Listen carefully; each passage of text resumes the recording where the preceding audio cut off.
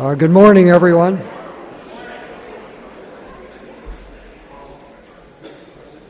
We're delighted to see you all here today. Call your attention to the pew pads. Please sign them so we know you're here. I think there's just one announcement today. Ron Pollock.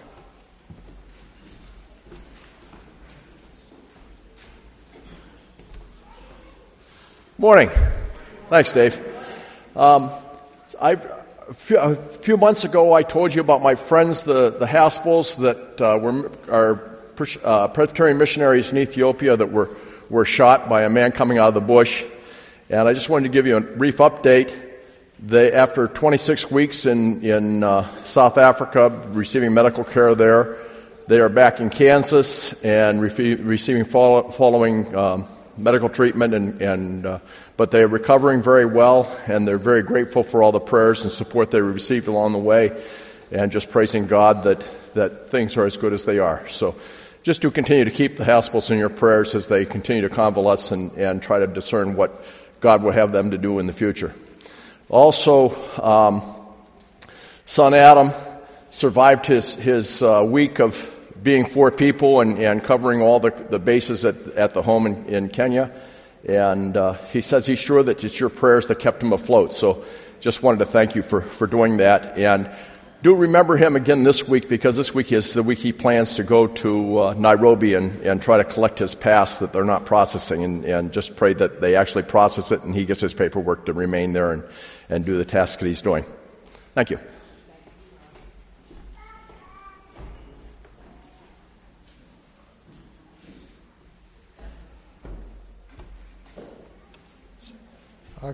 Call your attention to the fact that our Stephen minister today is Alice Sweatman. If there are no further announcements, Bruce, would you prepare us for worship?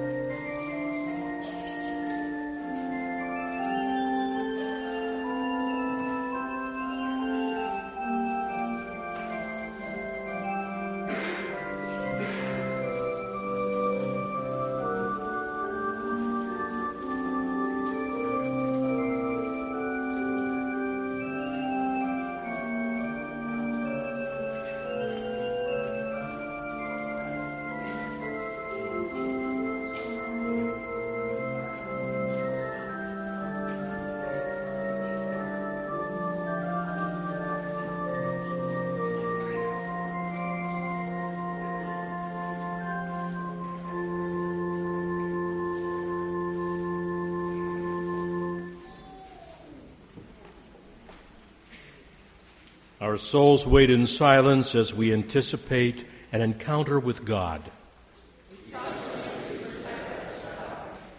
My soul waits in silence for God, the source of my hope.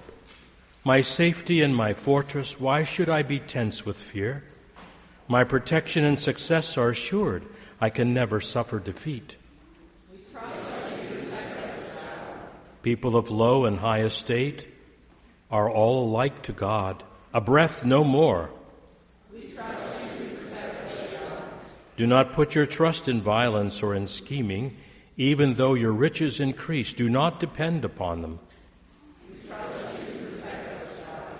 More than once I have heard it said, it is for God to be strong, to be loving and kind, rewarding each one for the work that is done. We trust you to protect us, God. In the cover of God's protection, let us worship God.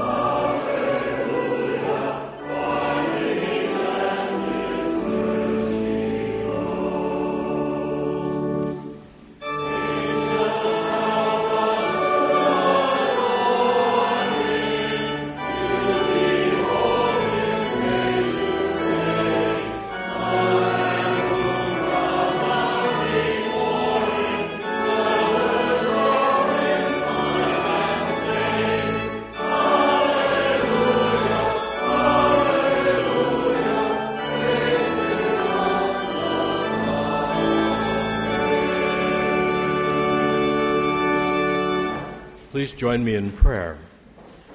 Holy God, you brought light into the darkness of the earth through Christ Jesus. We gather to worship you, who continues to create a new order and a new world through him. We are slowly changing. Old things are passing away, and the new is coming, as surely as day follows night and life follows death.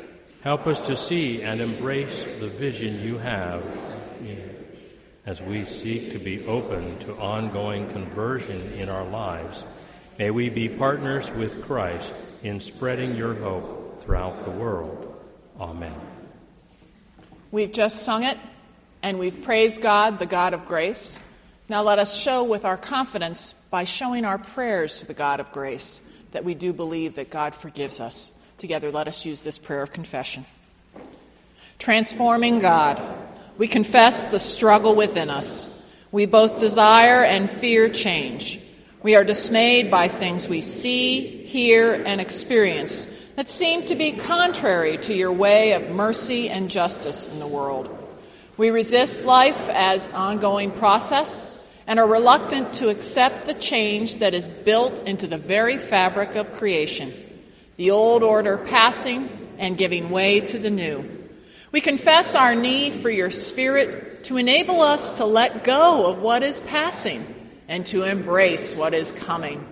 Forgive the weakness of our faith which leads to doubt.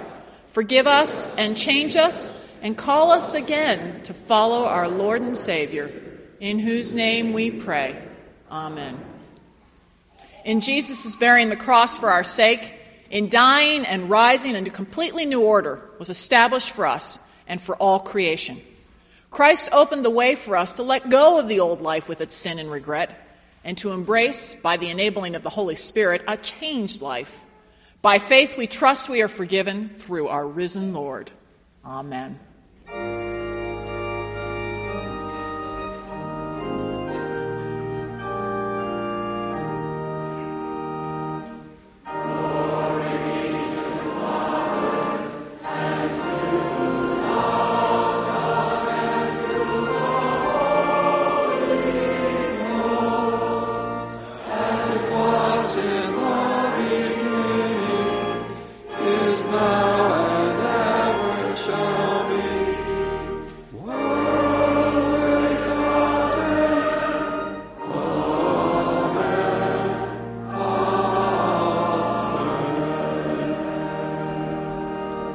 You may be seated.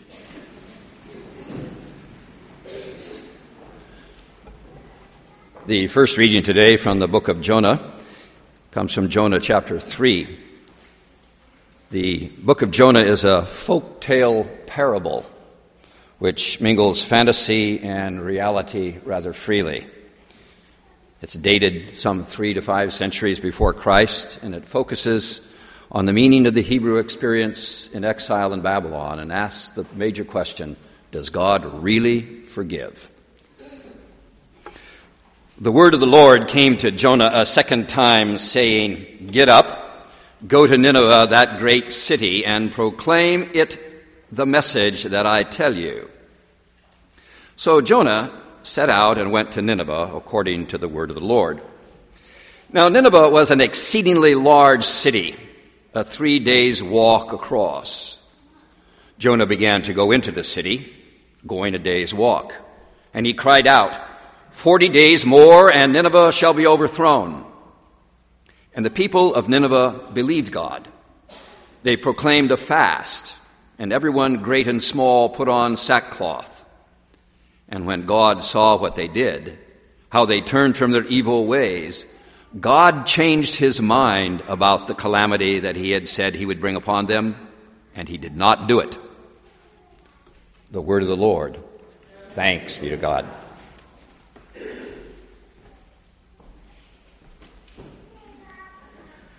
Now, Craig Kunkel is coming up to the front, and he is bringing a number of children with him. And these are the children who are going to be receiving Bibles today. And they're going to also sing for us. So, Craig, come on up. Would you like to have a microphone? We can give you one. And that way, because you have some Bibles to pass out to folks. Yeah.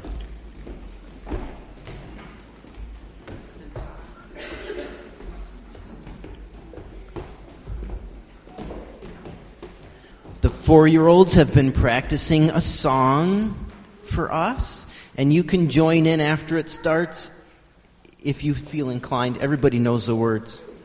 You ready?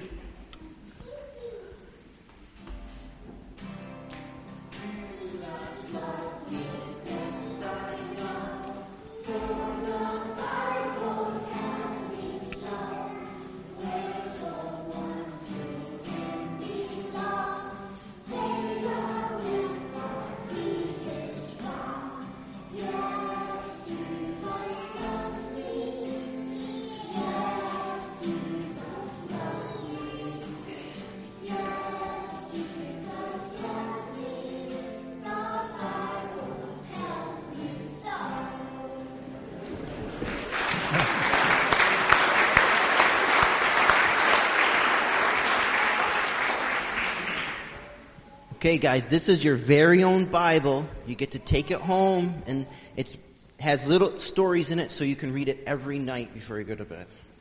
Ready?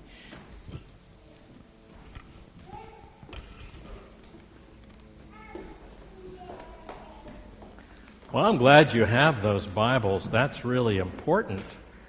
And I hope that your family helps you with those. And if your parents say to you, there's something we would like to read to you tonight, we'd like to read you a story, you can always pull out one of these Bibles and they could read you that story too. Now, before you leave too much, I'm going to invite the other children to kind of join us up here. And you can all have a seat and sit down. That'd be good. I brought a couple of my favorite bears today. And I'm going to tell you why I brought them. Because I have learned, particularly for girls, there is a movie that everybody has been seeing and singing all the music to, and it's the name of the movie is Frozen. You've seen Frozen? Does it? And what is the big song from Frozen? What are the words to that song, do you think? Let it go. Oh, yeah. There's a lot of times we ought to let it go, you know. That's a message for your parents, too, you know. There are times when they get upset. Just let it go. I think that would be good. We heard one of the men in our presbytery this week. He was 84 years of age, and when the presbytery started to get a little contentious and the meeting could be angry, he started to sing all by himself, Let It Go. It was wonderful. Now, there's a new movie coming, and it concerns this fellow, Paddington. This is Paddington Bear. You going to see Paddington today? Well, here's Paddington now, and you don't know who this is, but this is Aunt Lucy. And Aunt Lucy is the one who sent Paddington to London from deep, darkest Peru. And only this Aunt Lucy used to have a pair of glasses, but one of the glasses got ripped off, and now she looks like she has a monocle rather than a glass. But this is a kind of an interesting movie. She entrusts Paddington to London. Guess where this Paddington was purchased? We bought Paddington at Paddington Station. Yeah, so this has come a long way. It's a wonderful story, but I thought one of the things that are special about teddy bears like this is that they are very loved. I think that's why Aunt Lucy lost part of her glasses. Aunt Lucy was loved a lot at our house and hugged a lot, as was Paddington. And the reminder to us is that you are cared for and loved a lot too, by your parents, by people here at the church, and by God whom you can't see, but sometimes can feel. Let's give thanks to God's love. Lord God, we give you thanks for loving us and even giving us the Bible, your word, so that we can know you better. Help us to love you by what we do and what we say, and when we feel angry, help us to let it go.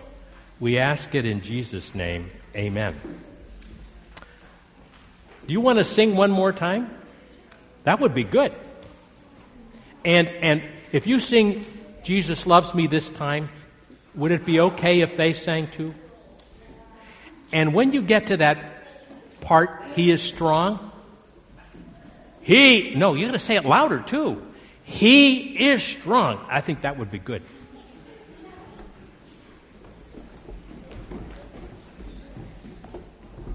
Oh, come past.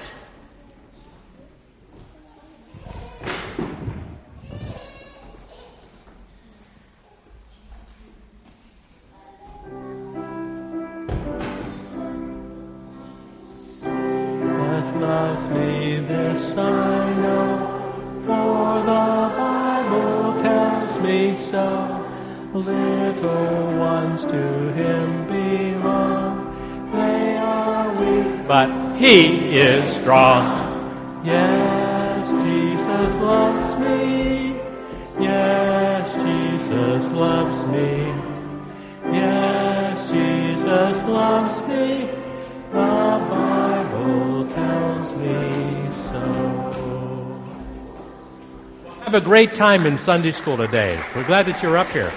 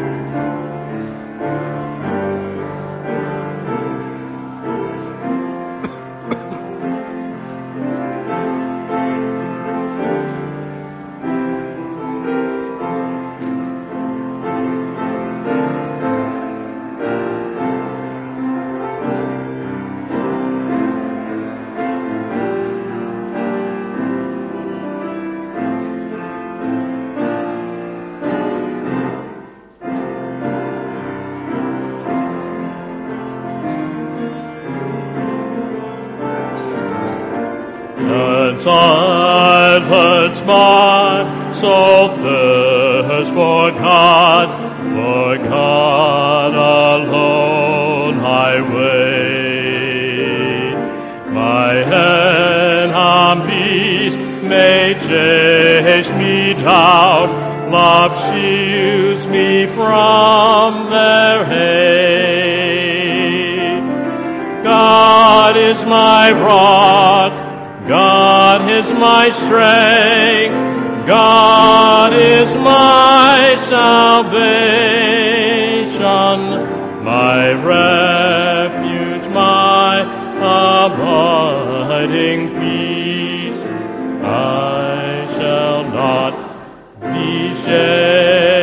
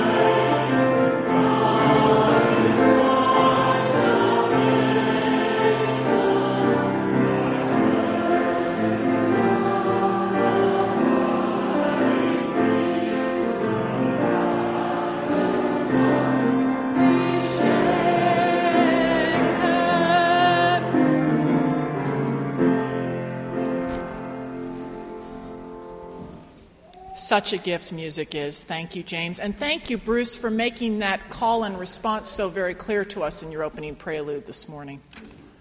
Our Corinthians text is Paul writing to each and every one of us. I invite you to hear God's word.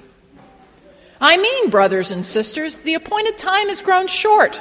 From now on, let even those who have wives be as though they have none, and those who mourn as though they were not mourning, and those who rejoice as though they were not rejoicing, and those who buy as though they had no possessions, and those who deal with the world as though they had no dealings with it. For the present time of this world is passing away. The word of the Lord. Thanks be to God.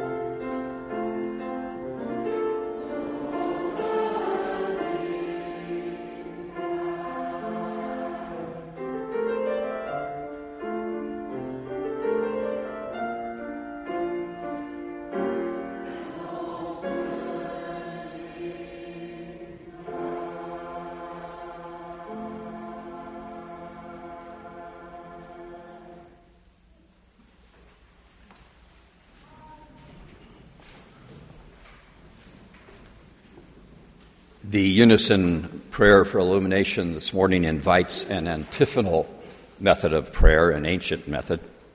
So I'm going to invite the men to read the first paragraph and the women to pray the second paragraph, and all of us pray the third paragraph.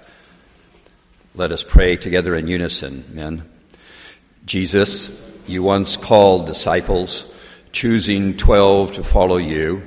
Simon, also known as Peter, Andrew and Bartholomew, Philip, Thomas, James and Matthew, Simon, Thaddeus, John and James.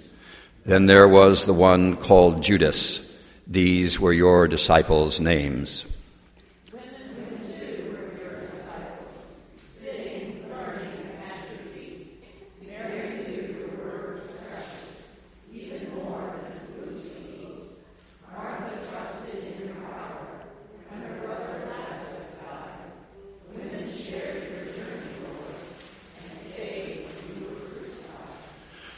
Lord, so many heard and followed, like the women at the well. Meeting you, the living water, she sought others she could tell. Like the boy with loaves and fishes, like Zacchaeus in the tree. Many gladly heard your message. Many shared your ministry. Jesus, still you call your people. Come and follow me today.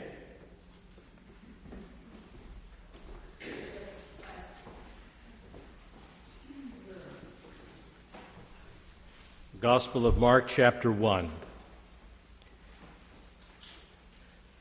Now, after John was arrested, Jesus came to Galilee, proclaiming the good news of God and saying, "The time is fulfilled, and the kingdom of God has come near. Repent and believe in the good news." As Jesus passed along the Sea of Galilee, he saw Simon and his brother Andrew casting a net into the sea, for they were fishermen. And Jesus said to them, "Follow me, and I will make you fish for people." And immediately they left their nets and followed him. And as he went a little farther, he saw James, son of Zebedee, and his brother John, who were in their boat mending the nets. Immediately he called them, and they left their father Zebedee in the boat with the hired men and followed him. The word of the Lord. Thanks be to God. Rod, you've been with us 8 weeks today, and it's been wonderful having you here, not only to assist us with worship, but also to be teaching. And this is the last week of Rod's classes, and if you haven't been there, you've really missed something special. Thank you for being here. I'm going to sum up what I have to say this morning with one sentence.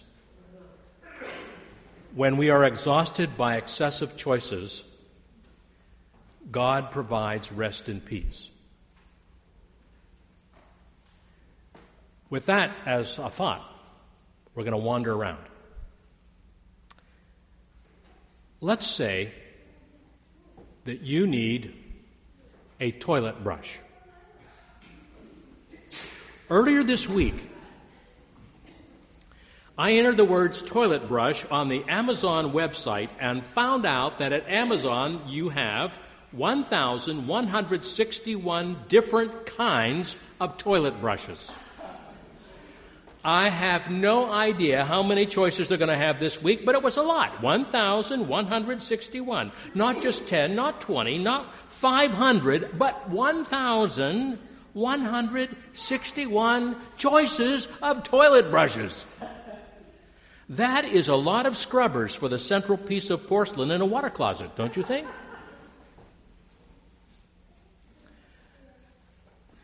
I talked to a woman at the mall and asked her if she could buy a toilet brush, where would she go? And she told me she had to make that decision last week. And happily she went to the Dollar Tree and bought there the only toilet brush they offered. And she is happy. She said it turned out to be just the right one. You see, when we have so many choices, we suffer from decision fatigue. We love having choices in the 21st century of America, but too many options exhaust us. Even worse, they can make us unhappy and cause us to flee from making decisions. Researcher Barry Schwartz calls this choice overload. And it's not just choosing toilet brushes that can overwhelm us. Even worse, an abundance of choices in our creative and professional lives cause problems. Years ago, if your last name was Baker, you worked as a baker. Then, if your last name was Carpenter, you were a carpenter. If your last name was Smith, you were a smith. Potters made pottery, farmers worked in fields. But today, a young woman named Jessica Baker can be anything from an attorney to a zoologist. And a man named Jeremy Carpenter might choose to build houses, but he also could be in the Coast Guard or work for a cable company. There are more than, thousands of occupations available. Our country is a land of choice. Maybe you remember Yakov Smirnov. He had a routine based upon his impressions of the United States after fleeing the Soviet Union. One thing made a big impression on him was the sheer variety of choices in American supermarkets. After the many empty shelves of Soviet-era grocery stores, here is one of his observations. He said, "On my first shopping trip to the grocery store, I saw powdered milk. You just add water, you get milk. Then I saw powdered orange juice. You just add water and you get orange juice. And then I saw baby powder. And I thought to myself, what a country."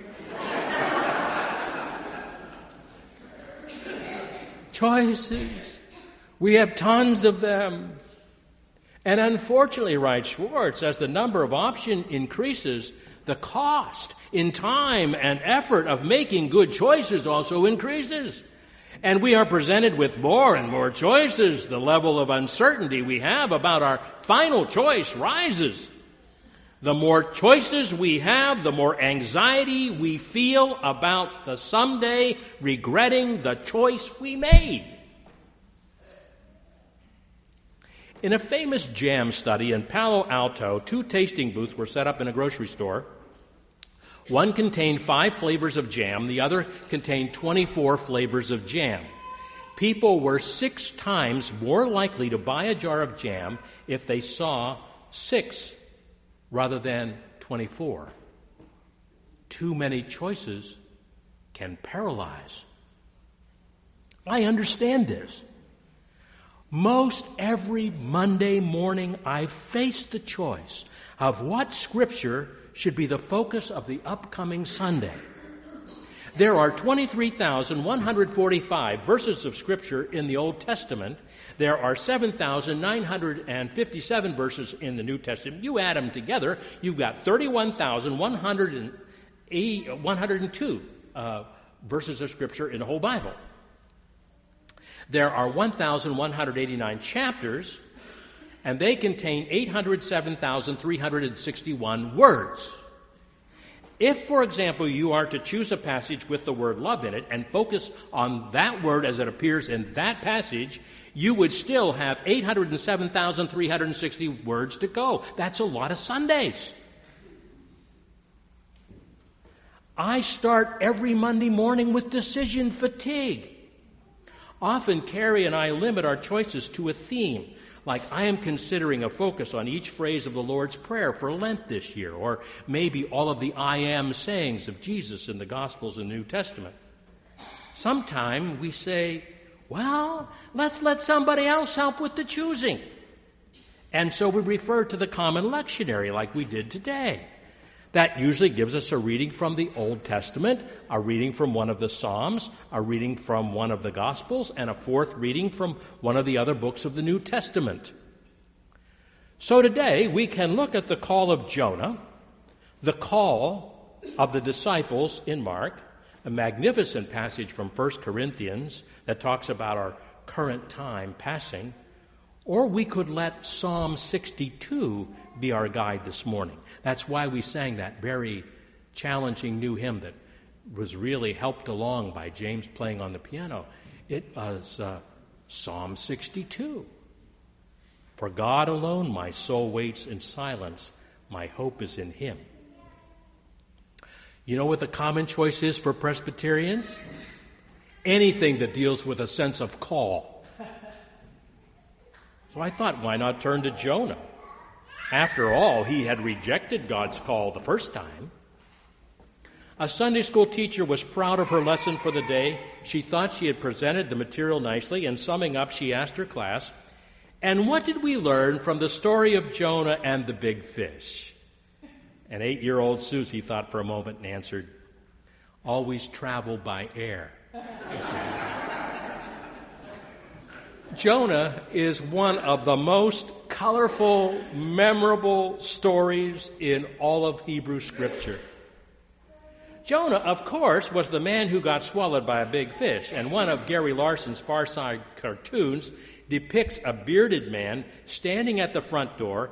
There he is, dripping wet, his clothes are in shreds, his wife opens the door, she looks at her disheveled, bearded man with disgust and says, "For crying out loud, Jonah, 3 days late, covered with slime, smelling like fish, and what story do I have to swallow this time?"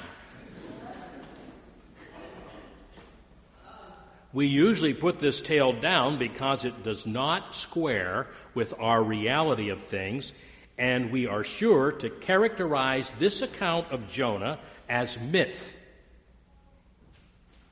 I believe it was Dwight L. Moody who said it was perfectly easy for a great fish to swallow Jonah whole. After all, said Moody, Jonah was one of the minor prophets.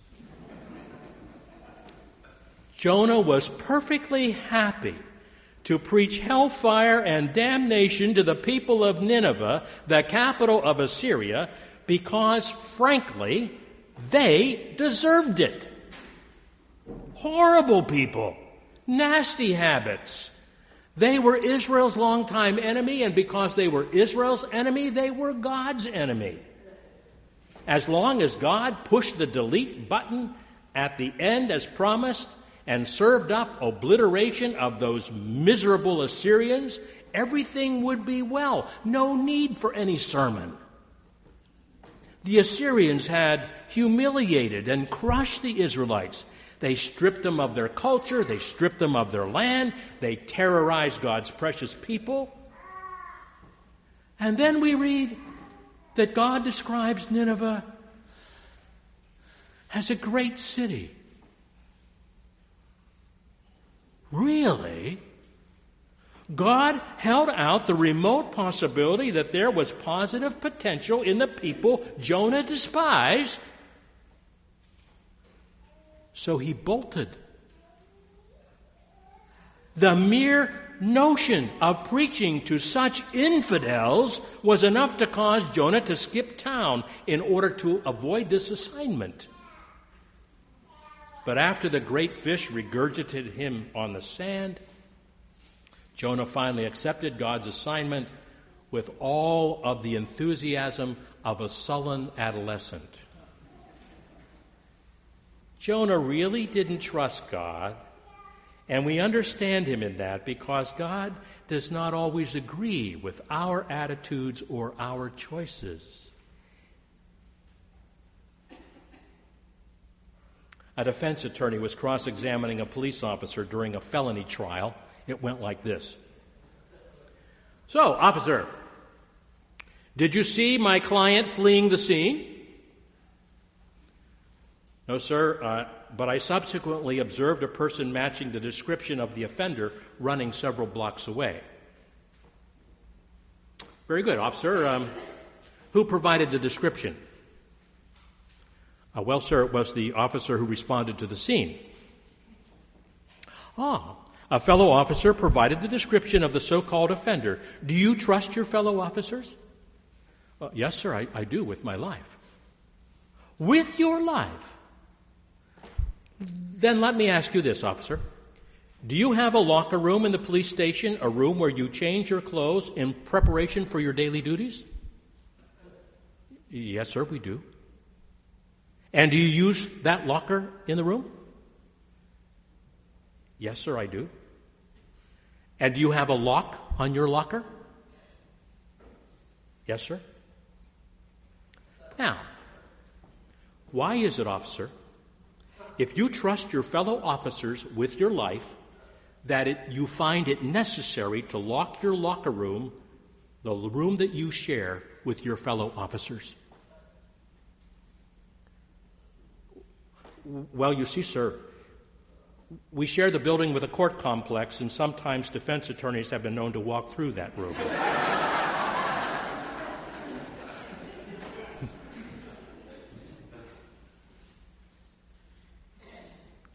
Trust.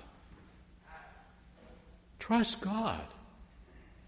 Jonah spent minimal time on his conversion sermon. In fact, the message is a mere 8 words in English. 40 days more and Nineveh shall be overthrown. Now in Hebrew, it only takes 4 words.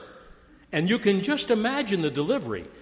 It probably has all of the minimal expression and enthusiasm of a Ben Stein lecture.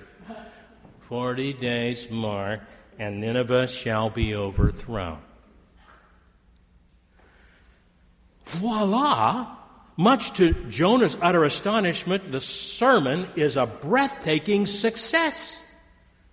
Out came the sackcloth, into the fire went all those little statues of fertility gods. Who knew that this whiny excuse of a preacher could move the sorry heathen of Assyria to sing "Just as I am" without one plea? Even the king of Nineveh repented and issued a decree of total surrender to the will of God. This is impressive. Anytime you get a politician to repent, you have really accomplished something. I just wish we could do it a bit more in Albany. This is a great passage. Jonah felt about the Ninevites like some of us feel about ISIS terrorists. Bible scholar William Neal in Harper's Bible Commentary describes Jonah as a man who is the embodiment of intolerance, bigotry, and a lack of human sympathy, and unwilling to change. Hot tub for sale, complete with plumbing. We'll trade for pickup. Call 666-4686 after 5 p.m. Now, one does not have to possess a PhD in clinical psychology to suspect that behind those few words lies a life in major transition and change. Away with the GQ, the hot tub, the Rolex, the Hugo Boss aftershave, the iPhone, the Beamer, the wine coolers, and the avocado dip. In with the baseball cap, the Budweiser, the flannel shirt, the Old Spice, the Dingo boots, and the Ford F-150. One does not have to be trained in sociology to recognize that we live in a culture rife with choice and change and opportunity. We may not hear the voice of fish and smell the prophets, but people all across the map are becoming vegetarians, signing up for marriage encounter weekends, taking up jogging or sailing, leaving their spouses, changing careers, entering midlife crises, trying to become literate with social media apps, working on new relationships, giving up alcohol, getting into therapy, joining prayer groups, learning to be more assertive, and making scores of other adjustments to reset their compasses on their life's journeys. From toilet brushes to jams to careers, we have a lot of options these days. And such seemingly endless options lead to uncertainty and anxiety and decision fatigue. As the old saying goes, a man with a watch knows what time it is. A man with 2 watches is never sure.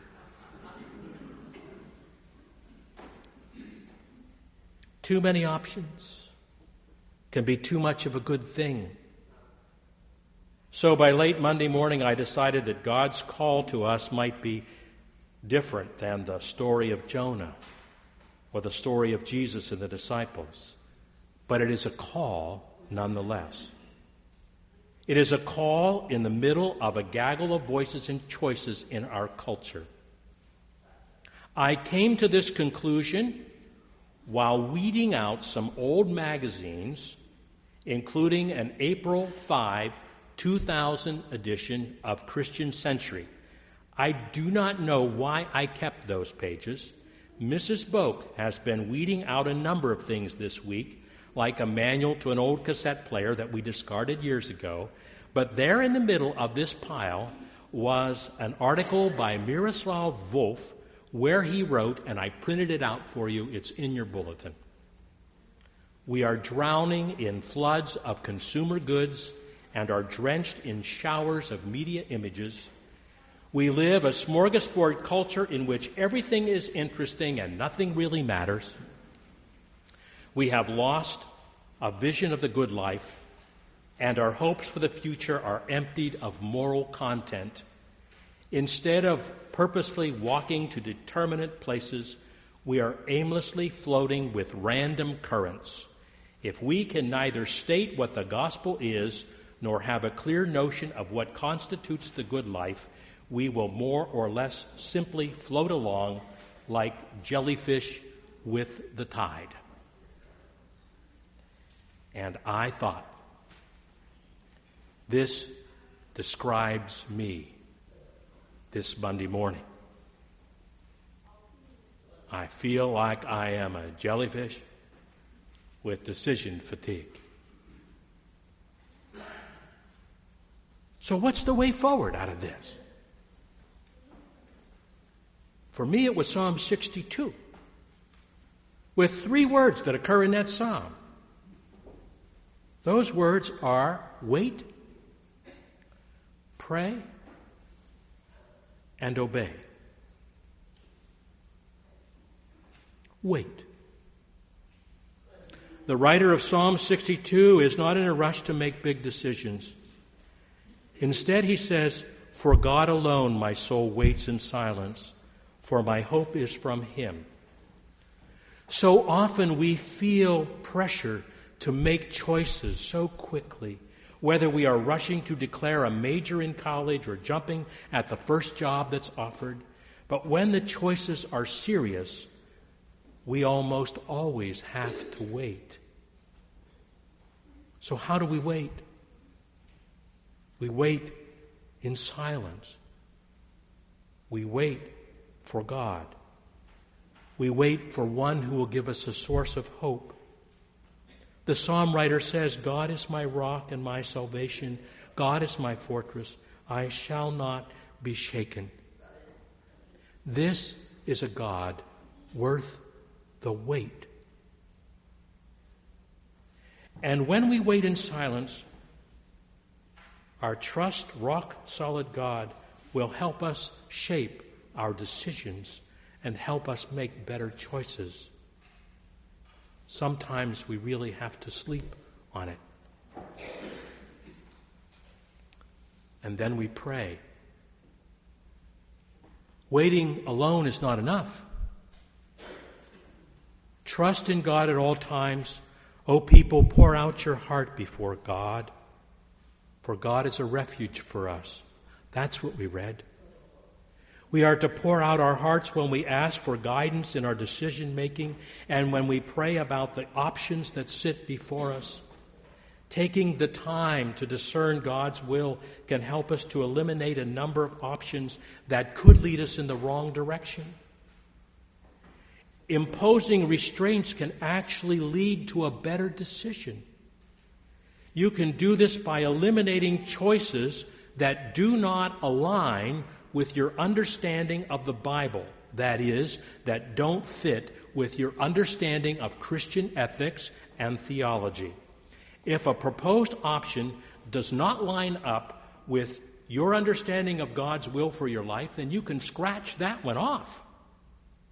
If a quick look at your option indicates a choice that is unloving, a choice that is repulsive, negative, unrepentant, filled with anger toward others, then maybe you take that choice off the table when it deals with what you intend to say to your children or what you want to say to the snowplow driver who forgot to do your driveway. Letting yourself have fewer options can actually lead you to a better outcome. You're restricting the choice of creative inputs that actually enhances your creativity. And obey. After you wait and pray, it's time to obey.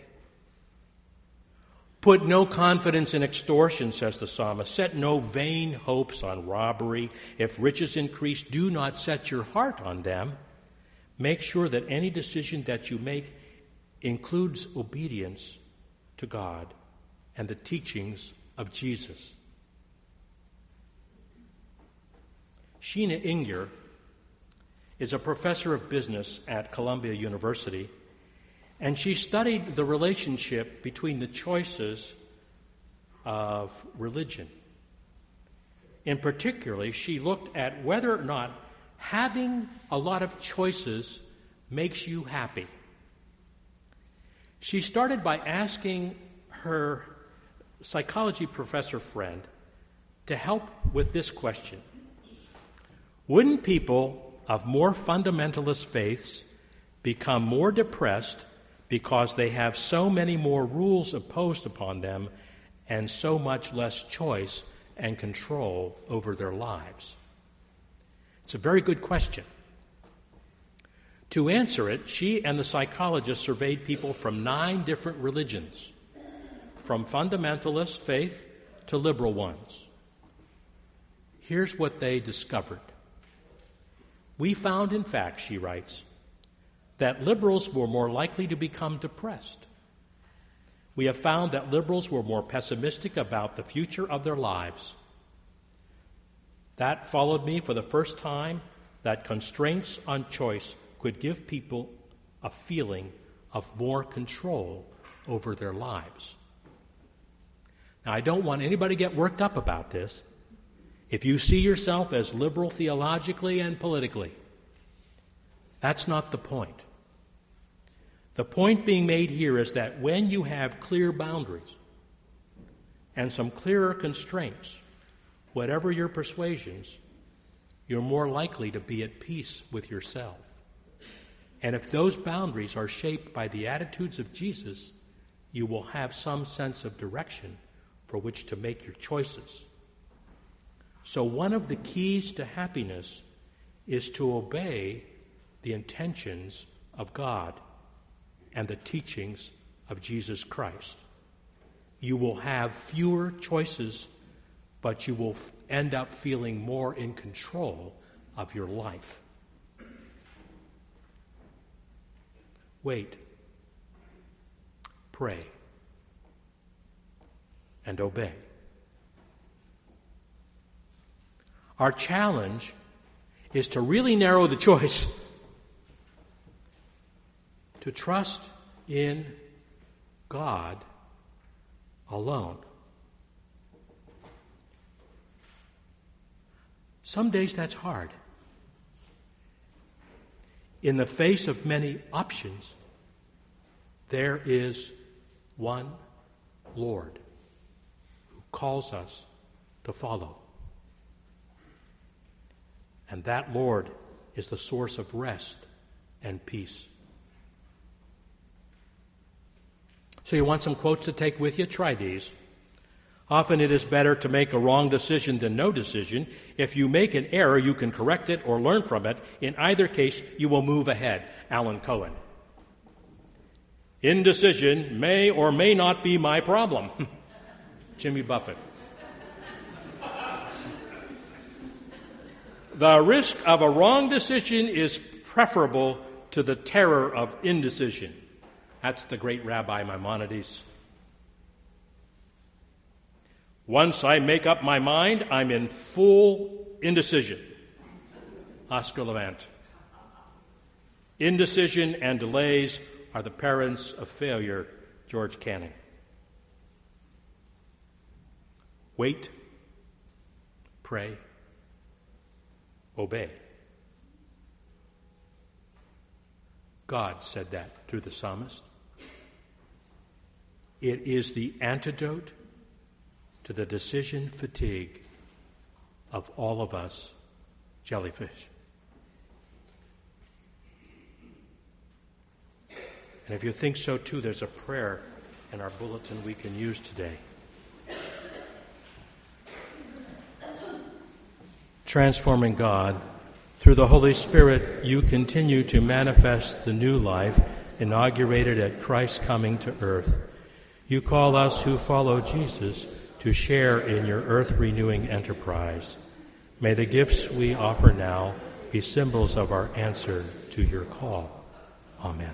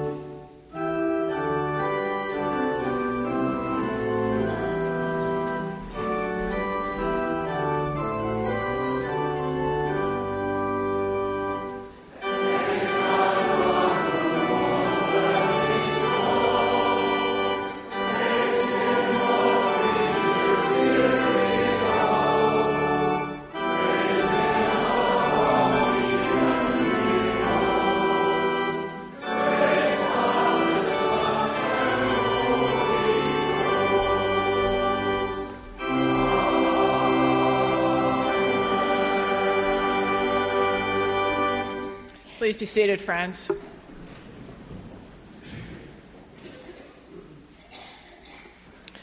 We have some beautiful flowers in the sanctuary, and I saw Dee Dee just a moment ago, but I don't see her now. There she is. Hi, sweetheart.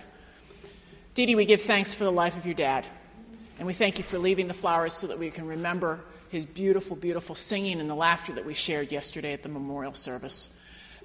The family has chosen to give these flowers, and I know our caregiving team will continue to give them away, but as you can see, there are two beautiful arrangements. So if you or someone you know in your neighborhood could use a bird of paradise in this cold, wintry day, please come up afterwards and avail yourself of some of God's joy so that we might have the living memory of Bob Miller shared in many different households today. All right, well then never mind that. Just split up the big one. We give thanks and praise, Dee Dee. We also give thanks and praise for the life of Catherine Wegor. Many of you remember that she celebrated her 100th birthday before passing at the beginning of this year. Her memorial service will be this Saturday at 1 o'clock in our sanctuary. And we're also extending our prayers of sympathy to the family of Van Travis, who passed away earlier this week. And his memorial service will be here in this sanctuary on Friday at 11:30 a.m., followed by a luncheon to which everyone is invited to stay. We also give thanks and praise for the many ways that God moves amongst us to baptize new persons into our life. Susie, thank you for taking the video of Dylan James Gerard at Logos today on Wednesday. We really enjoyed that immersion baptism, and if you'd like to see an immersion baptism video, see me afterwards. I have it on my phone. We also give thanks and praise for Cynthia Van Hout Purpura's continued rehabilitation after some elective foot surgery, and for John Truby, who had yet another $1 million part replaced in his body, and he's doing well at Unity Hospital and will be recovering at Unity and then soon at home with the great care of his family. Friends, please join me in prayer. God of Jonah, Jesus, Paul, and the disciples, throughout the ages you have called your people to remember of your grace. We give you thanks for that which you showed at Nineveh, and we give you thanks for the promise of Jesus, who continues to give us an example of how we can together wait, pray, and obey. Lord, in your mercy, strengthen us as we seek to do those things. Strengthen us as we show compassion to others. Strengthen us as we love ourselves as we love our neighbors. And may we do all this praying as your Son, our Savior, taught us, saying, Our Father, who art in heaven, hallowed be thy name. Thy kingdom come, thy will be done, on earth as it is in heaven. Give us this day our daily bread, and forgive us our debt, as we forgive our debtors. And lead us not into temptation, but deliver us from evil. For thine is the kingdom, and the power, and the glory forever. Amen.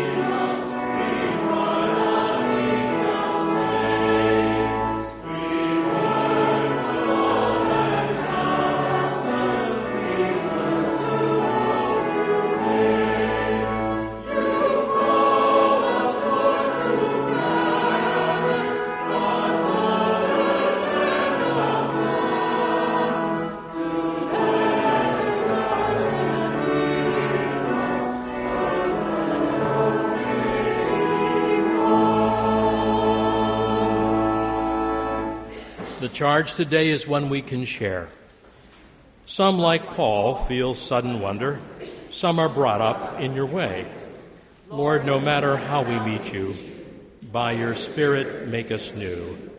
May we know your living presence. May we daily follow you. Go in peace. May the love of God the Father, the grace of our Lord Jesus Christ, and the blessing of the Holy Spirit go with us and abide with us all today and in the life everlasting. Amen.